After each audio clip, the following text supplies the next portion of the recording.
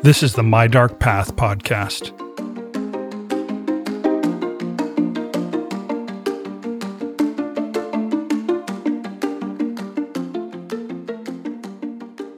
Hi, this is MF Thomas, and today I'm only here with you for the first little bit of this episode.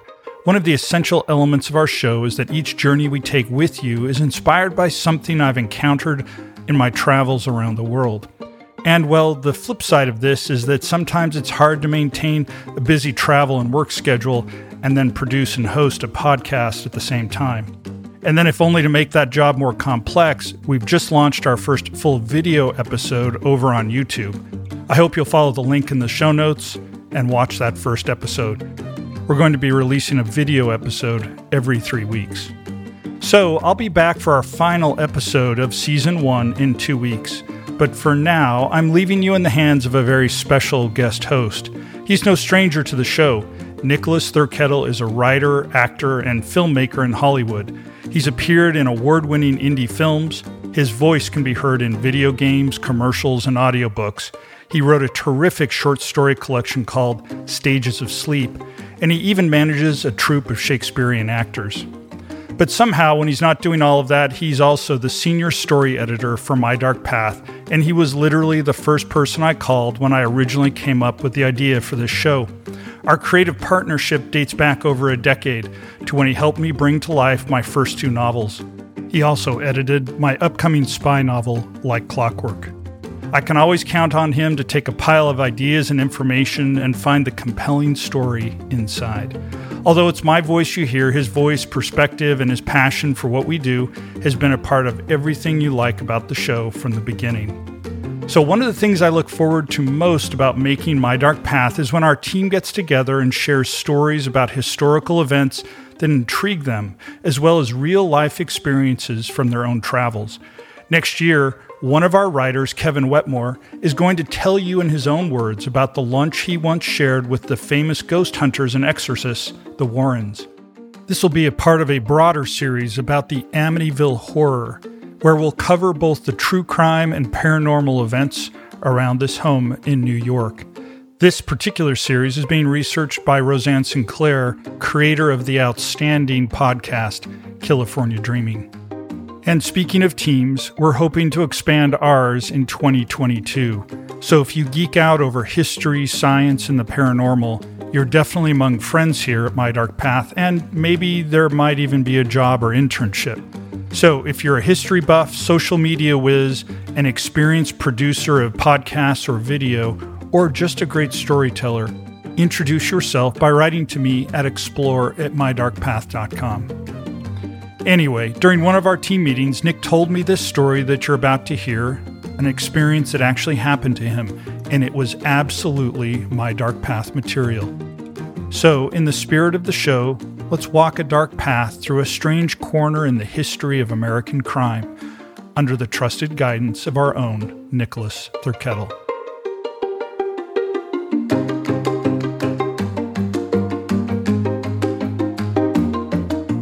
It starts with a joke. I'm not a practiced joke teller, so I won't deliver it as well as the person I heard it from, but here it is. A pious man lives his whole life avoiding sin and temptation, dies after a long life, and goes to heaven. There, God welcomes him and embraces him. God says, "What would you like to do, my son?" The pious man thinks about it and replies, "Since you asked, God, I'm kind of hungry." So God sits the pious man down at a table and serves him a stalk of celery and a glass of water. Then God asks, "Is there anything else you'd like?" The pious man thinks and says, "Well, I'd really like to see some of my friends." God replies, "I'm sorry to tell you this, but your friends didn't make it here. They're all in hell." And this makes the pious man sad. "Is there no way I could visit them?" God says, "Of course, you can visit for a while." "I won't get trapped there?" "No, you'll get to come back. You'll be fine." So the pious man goes down to hell, where all his best friends are. And they enjoy an incredible meal together. Pasta, meat, bread, gallons of good wine. They feast and laugh and have a wonderful time. The pious man comes back to heaven, so happy that he got to visit his friends. But after a while, he gets hungry again, so he asks God for something to eat. And once again, God sits the man down at a table and brings him a stalk of celery and a glass of water. Now, the man remembers the meal he had in hell, and he says to God, I don't want to sound ungrateful, but don't people in heaven get anything else to eat?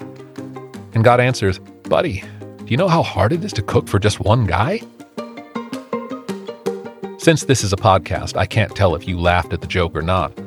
But the story of where I heard this joke, and who told it so I could overhear it, turns out to lead down a dark path through the history of organized crime and one of the most revolutionary developments in the history of law enforcement, the Federal Witness Protection Program, the department of the U.S. Marshals Service that provides new identities, jobs, and homes to people in exchange for key testimony in federal trials. But where do these witnesses end up?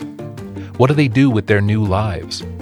And had I stumbled into one of the notorious stories of the aftermath of this whole revolutionary program? I'll tell you the story, and you can decide for yourself.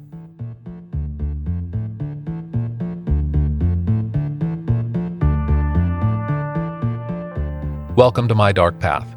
In every episode, we explore the fringes of history, science, and the paranormal. So if you geek out over these subjects, you're among friends here. And since friends stay in touch, please reach out to us on Instagram, sign up for our newsletter at mydarkpath.com, or just send an email to our creator and host MF Thomas at explore@mydarkpath.com. We'd love to hear from you.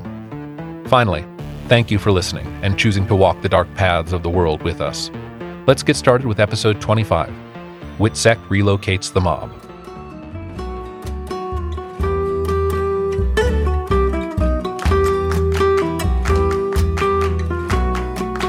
Part 1. One of the names we have for organized crime emanating from Italian-American communities is La Cosa Nostra. The phrase literally just means this thing of ours, and that gives us a window into the challenges our justice system faces in battling these organizations. Criminal rackets are built on obfuscation, on people talking in vague language, using code phrases, passing orders through intermediaries to protect the boss from culpability. A prosecutor may be able to prove you told someone, I want you to take care of this thing. But who can say what thing you're talking about? Who can say what it means to take care of it?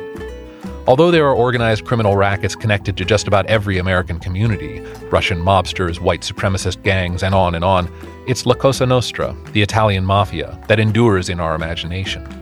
Partially, this is because of some legendary creations of popular culture like The Godfather and The Sopranos. But in terms of the real-life breadth and power of a mob-like organization, the mafia can legitimately claim to be in a class by itself. The history of mafia activity in America dates back over 150 years that we know of. And while you might have guessed that it all started in New York, where generations of immigrants arrived on our shores through Ellis Island, the first references we see to mob-like activity committed by Italian immigrants actually comes from over 1,000 miles away, in the city of New Orleans. As a major global port, New Orleans is a unique melting pot of cultures, especially from the Caribbean and South America. Many members of old crime families in Sicily had fled to South America to escape justice. Finding their way to America, a young growing nation, they looked for new opportunities to thrive. There are newspaper accounts in the 1860s making references to Black Hand criminals or a Black Hand society. If the public knew anything about Italian immigrant gangs, this was probably the first mention of it that they heard. But the term wasn't accurate. Black Hand wasn't any kind of organization. It just described a particular kind of crime that was becoming popular. It wasn't especially sophisticated. A victim would receive an anonymous letter filled with violent threats, demanding that they bring a specified sum of money to a specified place in order to avoid terrible harm coming to themselves and their loved ones. The letter would be punctuated with a drawing of a hand in black ink, held up as a warning, hence the Black Hand. These days, so-called black hat hackers commit the modern version of a similar crime, infiltrating your technology and threatening to destroy or publish your personal digital files unless you pay them a ransom. The intoxicating draw of easy money, the thrill of feeling powerful and unaccountable to the law, it has an addicting effect on certain personality types. As America rapidly expanded towards the West Coast, and new cities sprung up from trade, oil money, connections by railroad, it seemed like every major city had its own underworld, along with people savvy and ruthless enough to dominate those underworlds. Mafia families get up to a lot more than just larceny and extortion. A short list of their money-making enterprises would include crimes like counterfeiting, fencing, illegal gambling, arson, loan sharking, prostitution, weapons trafficking, and murder for hire. If there's a way to make money and the only obstacle is that it's illegal, some opportunistic mobster will try it. Henry Hill, the Lucchese mobster turned witness whose story is told in the classic film Goodfellas, was involved in point shaving, bribing and intimidating college basketball players to keep their final scores within the point spread established by gamblers. Meanwhile, in the 1980s, Michael Francese of the Colombo crime family got the nickname the Yuppie Don, with a scheme to withhold gasoline taxes from the IRS. He made hundreds of millions of dollars from this scheme. The junk bond traders on Wall Street must have been jealous. And for nearly a century, the American public had no idea just how pervasive the problem had become. There were plenty of pulp novels and movies about criminal gangs, particularly during Prohibition, when entrepreneurial gangsters stepped up to fulfill America's unquenched appetite for alcohol. But the thought that these groups had established themselves all around the country, that they had enough money to keep police and judges and politicians on their payroll, seemed too fantastical to imagine. It was during Prohibition that the Mafia became, effectively, a national organization. There's a term that Italian mobsters sometimes used, capo dei capi. It means the boss of bosses. In New York City in February of 1930, a mob war erupted over just who was to be the boss of bosses, the mafioso that all others would have to pay tribute to. It's now known as the Castellamarese War, and in many ways it represented a generational conflict within the Italian-American immigrant community. The older generation still took orders from bosses back in Sicily and refused to do business with people who weren't Italian. They were often referred to as Mustache Petes, because you could usually identify one by their facial hair.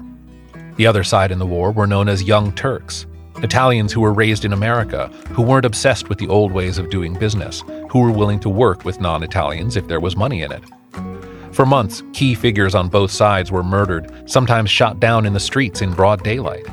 Although the war was ostensibly only happening in New York, criminal organizations as far away as Chicago were pressured to choose sides and provide resources. It ended after 14 months, when Giuseppe Masseria, also known as Joe the Boss, was betrayed and set up for execution by one of his most trusted gunmen, Lucky Luciano. They sat down together at a restaurant. Luciano excused himself to go to the restroom, and from there, 4 assassins riddled Joe the Boss with bullets. One of them was Benjamin Bugsy Siegel, the man who later made Las Vegas into a casino empire. The victor in the war was Salvatore Maranzano, and he had a plan to reduce the conflict between mafia organizations. He established what are still known today as the Five Families, the 5 dominant Italian-American criminal organizations in New York. His reasoning was that if everyone communicated and respected each other's territory, there would be fewer bullets flying, and less attention from law enforcement. Maranzano was obsessed with the ancient Roman Empire. His nickname was Cesarico, and he promoted an organizational structure for the mafia that was actually based on Julius Caesar's military chain of command. Bosses, consiglieres, underbosses, capos, made men, this system was codified by Cesarico, and it's still largely followed today. He might have become one of the most powerful bosses of all time, but his ambition got the better of him. Just months after winning the Castellamarese War, he called a meeting of the heads of the 5 families, where he proclaimed himself the new Capo dei Capi, and said that in exchange for his leadership, he would have the right to take what he pleased from all their enterprises. His fatal mistake was that he had hired someone with a history of betraying their own boss. Lucky Luciano, who had ended the war by turning on one employer, anticipated that Maranzano might consider him a threat and outmaneuvered him. He hired a group of Jewish gangsters that the mafia didn't recognize, and they raided Maranzano's office pretending to be government agents. Flashing badges, they disarmed Maranzano's bodyguards, leaving the self-proclaimed Caesar unprotected. And, just like Caesar, he was stabbed by many hands at the height of his power. These assassins went a step further, though. After they stabbed him multiple times, they shot him. Incredibly, his rise to power had been so secretive to the outside world that the only known photograph of Salvatore Maranzano, the short-lived boss of bosses, was taken at his death. Lucky Luciano refused to promote himself to boss of bosses. He felt like investing that much power in one person was inevitably trouble. Instead, he established the Commission, a sort of board of directors for the mafia, the heads of the 5 families plus bosses from Chicago and Buffalo. The job of the Commission was to mediate conflicts. There would always be violent strife in their world, always murder and betrayal, but the Commission was remarkably successful at preventing out-and-out war. And like I said, All of this happened without the public ever really getting a glimpse at how powerful these organizations had become. Even the head of the FBI, J. Edgar Hoover, refused to devote resources to investigating the idea of an Italian mob. He was too busy tapping phones and looking for communists. All of that changed because of one state trooper in a sleepy little town. Edgar D. Croswell worked in Appalachian, a resort community far from New York City. There was one house in particular in this community that fascinated him. It was a large estate owned by Joseph Barbara. His nickname was Joe the Barber, and he was the head of the Bufalino crime family, which operated in Scranton and other northeastern Pennsylvania towns. Joe the Barber was a bootlegger and a murderer. Reports are that he strangled a rival boss to death with his own hands. But now, as a thriving boss, he had expanded into legitimate businesses. He owned a bottling plant for Canada Dry soft drinks. Croswell had once stopped a car leaving Joe the Barber's estate and discovered that the driver had no license, but an extensive criminal record in New York City. So while he had no probable cause to do anything to the rich and powerful man living in the local mansion, he always kept his eyes open. And when he heard that people from the estate were booking a large number of hotel rooms, placing large orders for meat from local butchers, he suspected something was in the works. On November 14, 1957, over 100 people converged on Joe the Barber's estate in Appalachian. It was to be a multi-day meeting of some of the most important bosses in America, and there was a lot on the agenda. Again, the dark parallels to legitimate business are uncanny. Think of a major economic summit, a G7 meeting. Even though the people at the top are in competition with one another, they can't resist gathering. New York State Trooper Edgar Croswell only had to look at Joe the Barber's driveway, which was suddenly crammed with luxury cars bearing out-of-state license plates. He quietly coordinated a police roadblock, and then law enforcement swooped in and arrested everybody there. It was the largest mass arrest of the criminal underworld in history, but for the justice system, it was kind of a disaster. After all, there's nothing illegal about meeting for dinner at somebody's house. Every charge filed against mafia bosses in the aftermath of the Appalachian meeting was dropped. The most punishment anyone received were some fines. They could afford fines. But the real legacy of that night was the publicity that arose from the incredible spectacle. For the first time, America had undeniable evidence that the mafia, a national conspiracy of murderous Italian criminal gangs, was very real.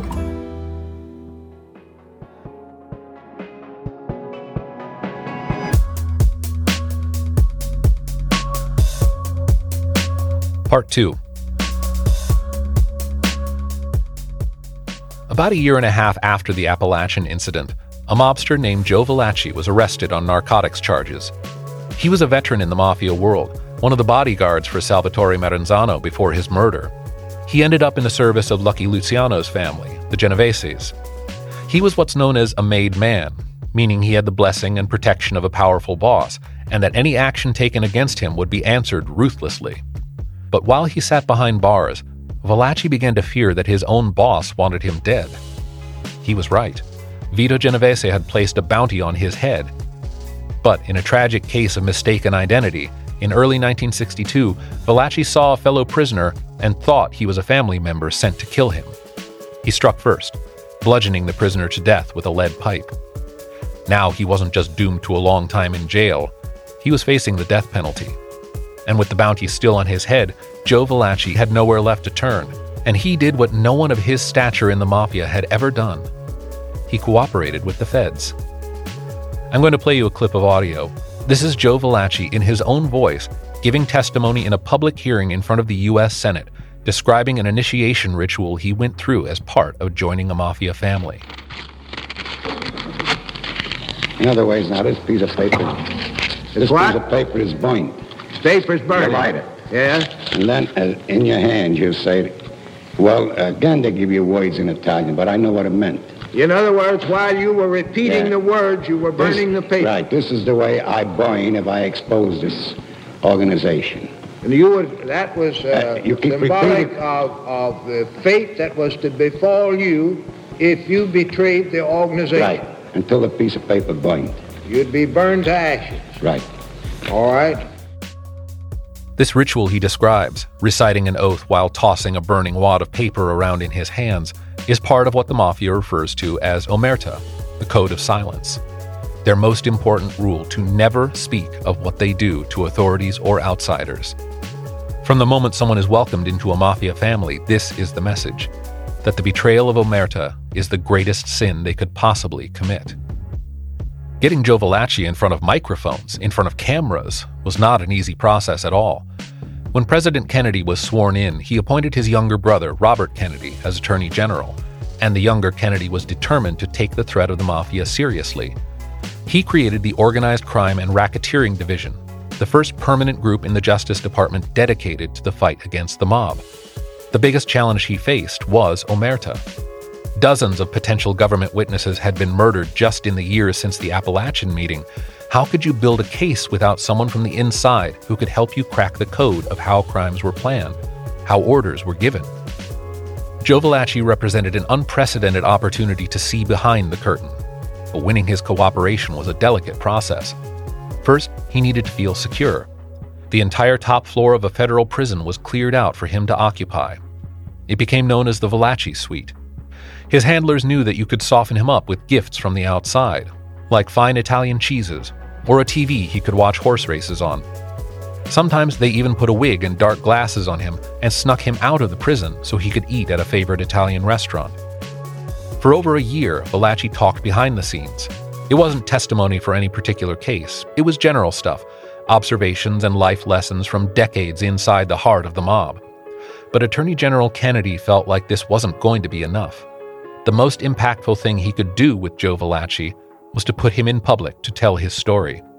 If he would testify before the Senate, Kennedy promised, Joe Valachi would be transferred to an island in the Pacific with his girlfriend and left alone to live out his days. Valachi knew all too well the immensity of his betrayal. Here he is again in that hearing. I need to go no further to say nothing else. This is what I'm telling you, what I'm exposing to you and the press and everybody. This is my doom. This is the promise I'm breaking that even if I talk, I should never talk about this, and I'm doing so. That's my best way to explain. That is the highest oath you took. Right. In other words, that was the most sacred in this organization. Right. I want that you would never tell this. Right. Right. The hearings were a national sensation, igniting the fears and imagination of the American public. This was the first public acknowledgement of the true scope and nature of the mafia, direct from the lips of someone on the inside. This was the first glimpse at the life of a real gangster. Tragically, the testimony of Joe Valachi was eclipsed by an even bigger story just a month later, when the Attorney General's brother, President John F. Kennedy, was assassinated in Dallas. When Robert Kennedy created the Organized Crime and Racketeering Division, one of his new hires was a young attorney named Gerald Schur. Schur was no stranger to the true power and evil of the mafia. His father had been a labor organizer on the Upper West Side of New York City, right at the time when New York mobsters were using a stranglehold on trucking to extort local businesses. Dealing with the mob was a dirty but necessary part of his job. Schur even remembers local criminals being invited to his bar mitzvah. Schur had proven himself useful in handling Joe Valachi, in sifting through his testimony in order to produce an overview of the most important insights. And he'd already had painful first-hand experiences with the challenges inherent in developing witnesses, how to get different government agencies to cooperate, how to keep secrets when the mafia had informants everywhere, how to stop politicians and publicity seekers from blowing an operation open. With John F. Kennedy dead and Robert Kennedy's tenure as Attorney General coming to an end, many of the most dedicated crime fighters Schur worked with were resigning or being moved to other assignments. For the new administration, it simply wasn't as high a priority. Joe Valachi never got his island in the Pacific. But Schur still believed that this was an important fight, and he had a vision for a safe house program, a formal process for cultivating and protecting witnesses to organized crime. He knew that you couldn't go directly at a boss, but if you could secure a conviction using the testimony of experienced insiders, mid-level people like Valachi, you could topple an entire family. There wasn't much appetite for a program like this. Government officials didn't want to reward criminals, bring them gifts, promise them soft treatment. The belief was that you just had to get tough. Throw them in a dark hole, give them nothing, demand that they unconditionally spill their guts. The fact that this hadn't worked for 100 years didn't sway people. Some bad ideas simply never go out of style. For over 2 years, Schur struggled to build institutional support, supervising dull but crucial projects like creating a modern database on organized crime figures from all over the country. The government was more willing to fund initiatives like this, and soon local prosecutors in any community learned that you could always call his office and get a thorough report on anyone they had in their sights. Schur had a key insight that you could accumulate a lot of influence in government if you were willing to do the boring jobs. By volunteering to do the menial paperwork regarding the processing of potential witnesses, he became the de facto manager of the program. And while he was doing this, a new potential mob witness put the government to its most dangerous test yet. His name was Joseph Barbazzo, a South Boston contract killer whose nickname was the Animal. He had murdered over 20 people for a boss named Patriarca, but now Patriarca had turned on him and tried to kill him. To protect his own life, the Animal was now talking to the FBI. A young U.S. Marshal named John Partington was put in charge of handling the mass murderer and preparing him to take the witness stand. There was no playbook for this. Partington had to make it up as he went, and the bounty on Barbazzo's head was $300,000. Partington moved the Animal, his family, and his pet German shepherds to a small island used by the Coast Guard in the waters near Rockport, Massachusetts. Over the course of a year, they developed a strange kinship. Sometimes Partington would bring his own wife with him to talk to Barbazzo's wife when she got stir-crazy. The Animal, Partington discovered, was very determined to see that his daughter kept up with school and liked to write poetry in his spare time. And yet he had no real regrets about his old profession, no qualms about the lives he'd taken. To him, what he was doing now was self-preservation and revenge. He needed the help. Partington got a report that a yacht full of hitmen was headed for their island. He ordered 16 deputies to line up on the shore, rifles at the ready. After a long, tense stare-down, the yacht turned away. Years later, one of the would-be assassins on that yacht became a witness themselves, and Marshal John Partington protected him. When the day came for Joseph Barbazzo to testify against his old boss, no less than 5 assassins were stationed near the courthouse steps. But they never got a shot at him. Partington had secretly brought him to the courthouse 3 days before, where they slept on cots in an unidentified room. With Barbazzo's testimony, Patriarca was convicted and sentenced to 5 years in prison. This doesn't seem like much, but it was the first victory ever achieved against someone at his level. It proved that omerta could be broken, that mob witnesses could be useful in court. And the Animal survived to testify in a dozen more trials. The government needed credibility that they could keep a witness safe, and Joseph Barbazzo was the proof they needed.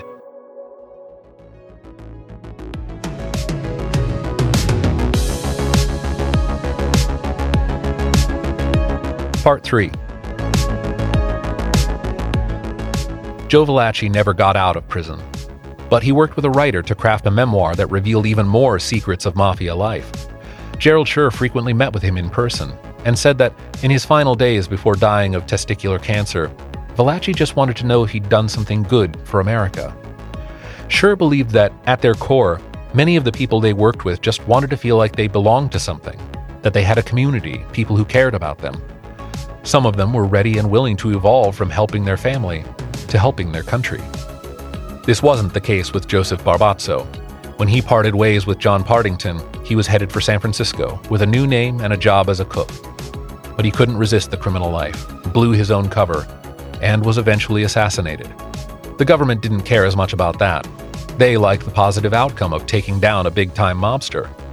With the daring, pioneering protective scheme created by John Partington as an example, and Gerald Schur building out his vision of the program from within the Justice Department, the United States Federal Witness Protection Program, WITSEC, was finally a reality. Not everyone who enters the program is a criminal. If the target of an extortion scheme is brave enough to testify, they may be in enough danger to have to leave their old life behind. And mob witnesses usually wanted their families to come with them, not just for comfort but for their own safety. When you get a new identity, you are forbidden to contact anyone from your former life. It could get both of you killed. The program is voluntary, and you can lose your protection if you break the rules. You get new documents, a new name, a new life story, a government allowance, an emergency contact number, and a new job in a new town. You won't have time for long goodbyes with your loved ones. You can spend many anxious weeks isolated in a motel somewhere while your new life is set up. If you make new friends, you do it knowing that if they ever learn the truth about you, it could put their life at risk. And at the first sign of danger, you might have to do it all over again.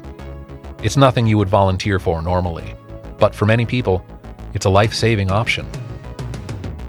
The program quickly picked up steam. Within a couple of years, one new witness was coming aboard every week, and for the first time, the mafia was on the defensive, with city bosses getting arrested and convicted on a regular basis.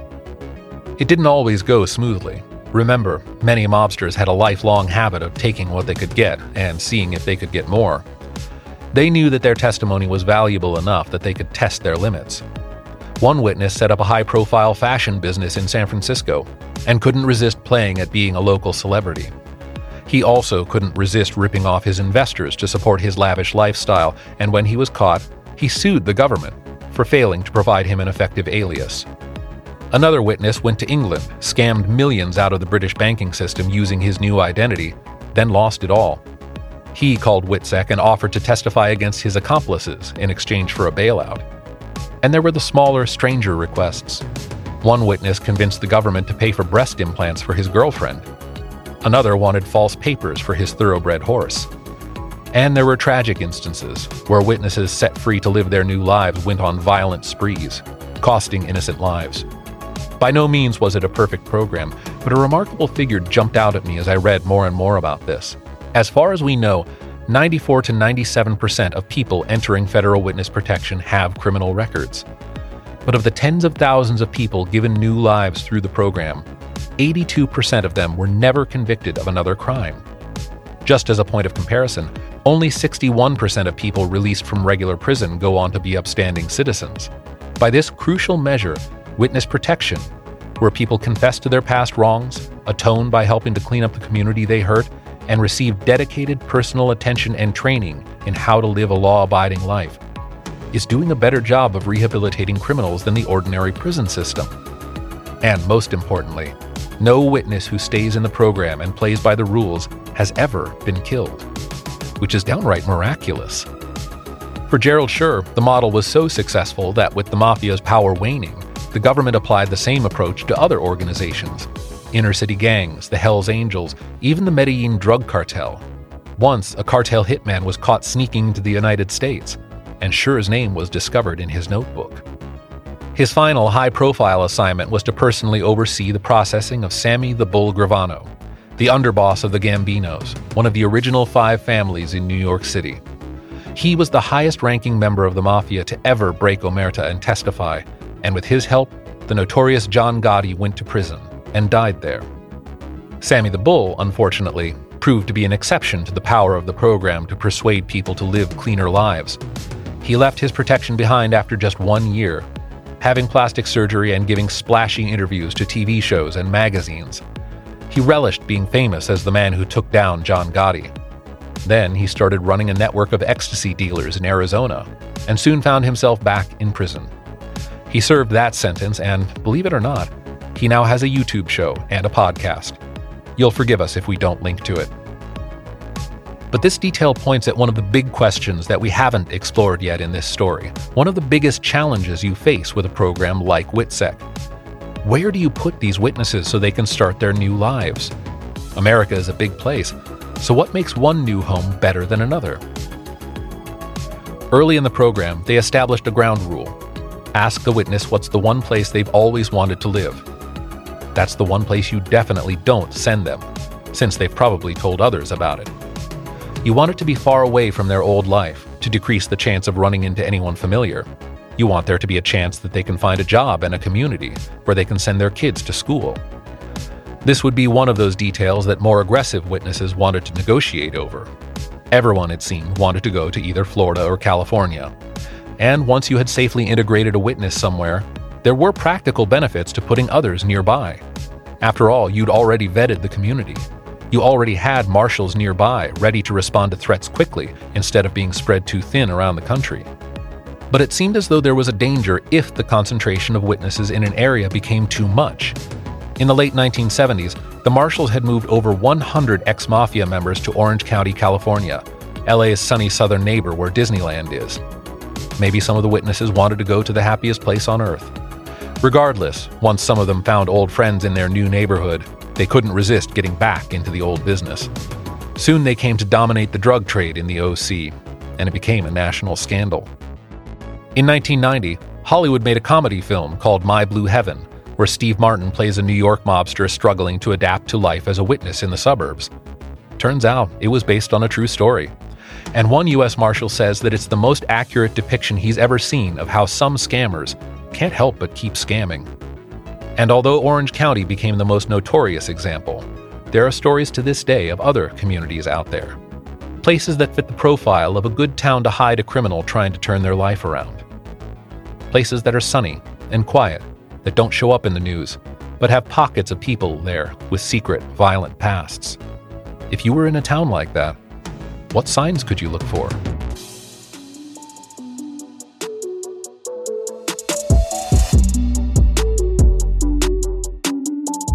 Part 4. Remember when I said that this was a story I may have stumbled into personally? I'm not going to name the town I was in, that seems inappropriate. I'll just tell you that I was on a road trip, one of my favorite pastimes. And on this particular morning, a friend and I were in the American Southwest, in a charming town with a population of just a few thousand people. As we walked through the downtown area, looking for a good spot for breakfast, I noticed a strange coincidence. That a place this small, in a part of the country most known for Hispanic and Native American communities, had a surprising number of Italian restaurants clustered in a small area. And it didn't stop there. There were wine tasting rooms advertising Italian cuisine. Even cafes and ice cream stands had signs out boasting about, quote, authentic Italian cappuccinos. Clearly, there was heavy local competition for customers who craved Italian flavors. But I didn't jump to any conclusions about that until we sat down in a cafe and ordered breakfast. In this cafe, there was an older gentleman sitting at the bar. He looked like he was in his 60s or 70s, with a healthy tan. He was loud, gregarious, totally charming, the kind of guy who makes friends in any room, who will talk the ear off a total stranger with jokes and clowning. He was the one who told the joke I shared with you at the beginning of the episode, the one about the pious man who finds himself alone in heaven. He delivered it to a couple of tourists sitting near him, who laughed just like he wanted. He asked the tourists where they were coming from and where they were headed. After they answered, he paused for a moment, maybe for dramatic effect, then said, "I'm not supposed to tell you where I'm from, but I'm from Queens." And then he guffawed, his biggest laugh yet. I felt sure he had delivered this punchline before. And suddenly, there it was. The key to decoding the oddity of this little town in the desert that has so many Italian restaurants. Had this man been living a false life here for so long that he no longer feared being discovered by the people he testified against? Or had he spent so many years comfortable in this community with other witnesses, with restaurants that catered to their tastes, that life had become too much fun to worry? I thought about that joke he told, about the difference between heaven and hell. So many people who enter the WITSEC program describe the dark path it took them down, that the disconnection from their old lives and loved ones, the anonymity and the dull grind of an honest living, was a kind of hell. I thought about Joe Valachi, asking to be snuck out of prison just so he could eat at a beloved restaurant, about his need at the end of his life to feel like he belonged to something, that he'd done good for America.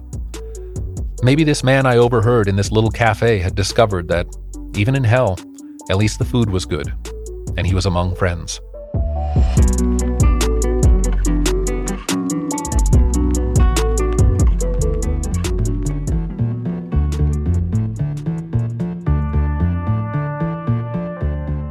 Thank you for listening to My Dark Path.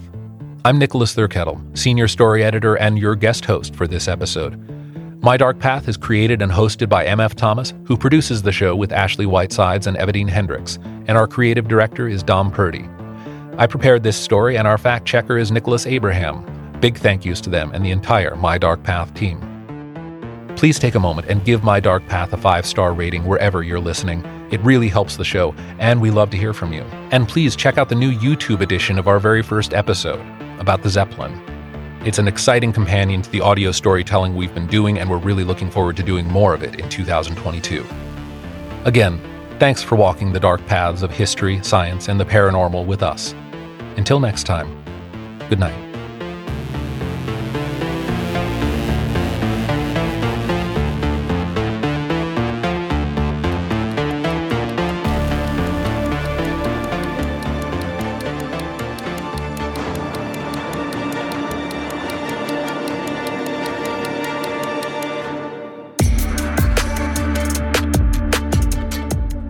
After this, there is no turning back. You take the red pill, you stay in Wonderland, and I show you how deep the rabbit hole goes. Follow the White Rabbit. What was the name of the restaurant where Joe the Boss was murdered by Lucky Luciano? What was the name of the restaurant where Joe the Boss was murdered by Lucky Luciano?